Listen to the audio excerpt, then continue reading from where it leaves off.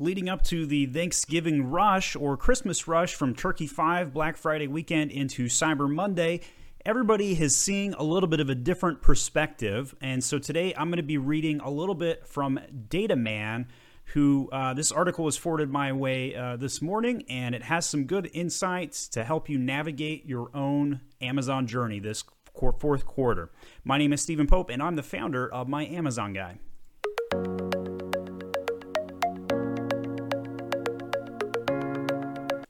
So this article starts out by talking about what he's hearing from his own readers and clients. This is the first time I've heard about Dataman.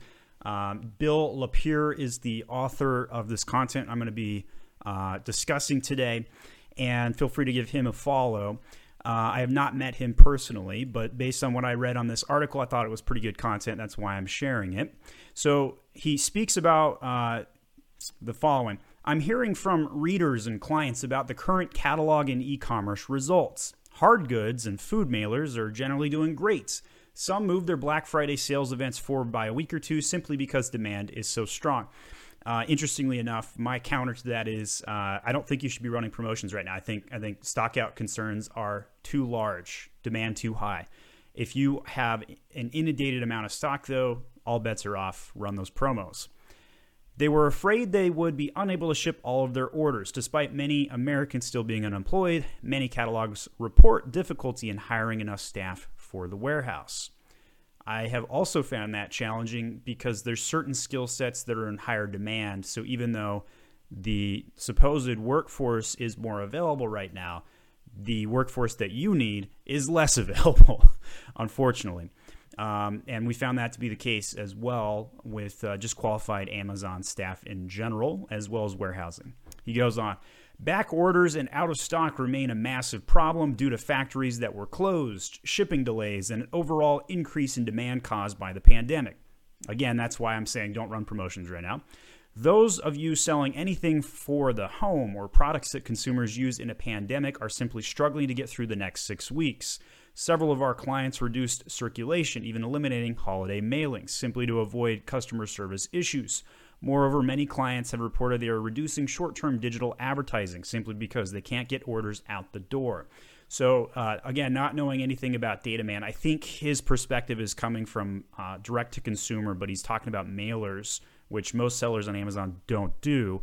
And interesting enough, if you subscribe to Gary Vee, you always hear him talk about where people are not flocking from an advertising standpoint, but are flocking from a content consumption standpoint. That's exactly where you should be as an advertiser. So as all of the digital forms get inundated, you may want to consider doing something like a physical mailer on occasion.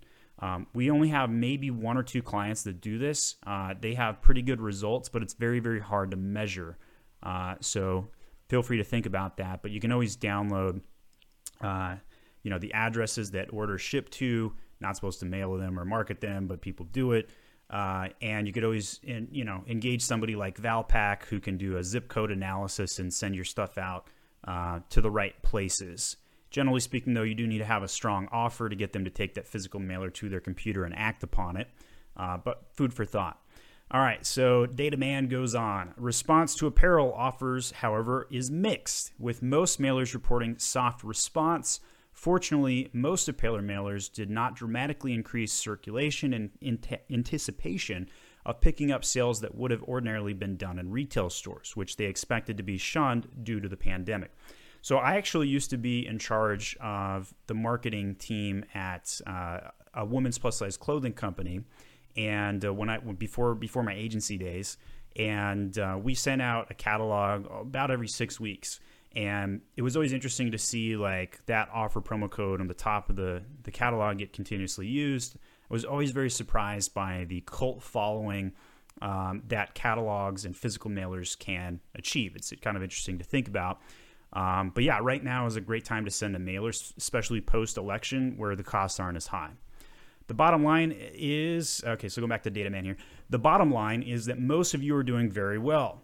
But operational issues, which have not been part of the holiday season for years at the magnitude that they are this year, are causing huge problems. So obviously preaching to the choir on that one, everybody knows that. He says, what I didn't hear. In years past, mailers always complain that they have experienced soft sales the week before or the week of the election. However, despite all other things that have been gone wrong in 2020, no one has reported any hiccup in response related to the election or its continued aftermath.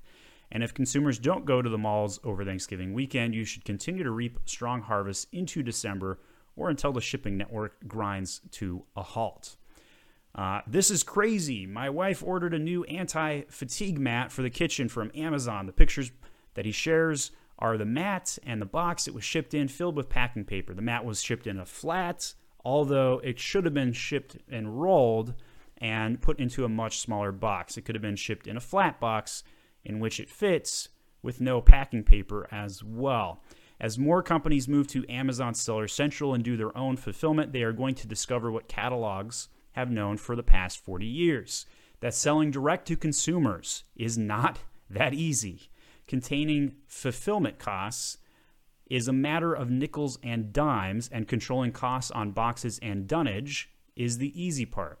Amazon will collect the sale, but will the sellers collect any profits? It's a great, fantastic example, and interestingly enough, that particular item definitely could have shaved a lot of costs down by shipping directly in the box that it was in retail or rolled up and whatnot. So if you're under 14 inches, you're more likely to have lower costs. If you're above 14 inches on any given length of your box, then you move to oversized and your costs skyrocket from there. That's why this is an important topic. All right, so LL Bean, was this a good idea? There must be something about presidential elections years that caused LL Bean to do odd things. In 2016, I wrote about the LL Bean Behemoth, which was a large trim size 9x10, 324-page perfect bound gift to the print gods, which they mailed that year. At the time I wrote this, it is obvious that with this one catalog, LL Bean is trying to retrofit their brand and image to appeal to millennials. Of course, everyone I heard from that had received the catalog was over 50. Finally, and this is most important, the catalog is ugly, really damn ugly and boring. It is not aspirational or inspirational at all. It's like an office supply catalog, and when the last time you were motivated by receiving one of those? There is no warmth or charm to this catalog. There were 2 photos with children playing by themselves, but no families, no family fun, no Christmas trees, no little Maine fishing boats. Of the few model shots with women, most of them had the "no, I don't smile and I don't want to be here" look found in high-end women's fashion catalogs. And then he goes on to talk about how that post took off, and he's clearly a catalog mailer guy, and I know most people selling on Amazon again don't do this, but sometimes it's good to listen to the perspective from people in other similar niches, because what they are experiencing could be what you might experience soon or next year. And so I think that his dialogue on this is pretty spot on, and he talks about like how to navigate some of these things and to see what is happening with all the people that are mailing catalogs, and who's doing it right, who's doing it wrong, and whatnot. So I skipped a bunch of paragraphs. He then goes on to ask this question. So was this catalog a good idea? LL Bean gets to rub elbows with a famous designer. They even get publicity in the fashion trades. And he goes on to talk about how, maybe they converted or didn't convert on those particular items. But ultimately, it didn't go anywhere. And it's just another long line of traditional catalogs trying to break out and do something different, but didn't get any good reception. So take it for what it's worth. All right, so the last thing I'm going to do is share. There's 2 podcasts that we did in the last 2 days, and I'm not the kind of guy to save my podcast for like that Thursday thing. I'm not like that. It's for me, podcasting is a means to an end, right? Like as soon as I've got content, I just publish it immediately. There's literally no delay between the thought and it going live, right? Like it just immediately goes up. And so there's 2 podcasts that we did. One was on Sunday and one was on Monday, and they're very, very good. Two really strong podcasts. So the one that we did on Sunday was with Joe Shaw, Flying Swine Seasonings. And if you haven't listened to that one and you want to get some turkey tips because it's Thanksgiving week, that podcast will make you hungry. Very, very good one. Don't listen to that one on an empty stomach, though. And then the one that published on Monday is also an Amazon journey with Judson Morgan. And he is an actor who left Hollywood, still married, by the way, to Kelly Overton, who is the star on Van Helsing. And then he became an Amazon seller.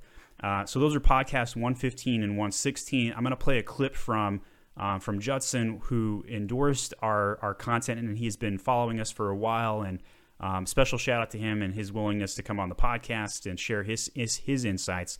His particular podcast, very heavy on listing optimization tactics. Definitely go check it out. Thanks for watching. My name is Stephen Pope, and I'm the founder of My Amazon Guy. Yeah. So you're on my YouTube feed, and I'll see stuff come up, and I'll see like a solution to a little problem, or like a latest news from Amazon type of thing where it's like, oh my gosh, they're changing this or doing this. And I'll just forward it on to my team, like say, hey, make sure we're doing this. Or, hey, I'm look at what he talked about at 4 minutes in. We need to fix that on our listings.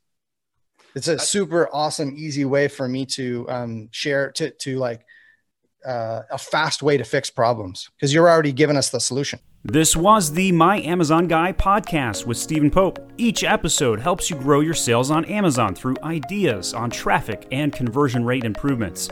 Hit that subscribe button right now to tune in each week. And if you need more help, go to myamazonguy.com.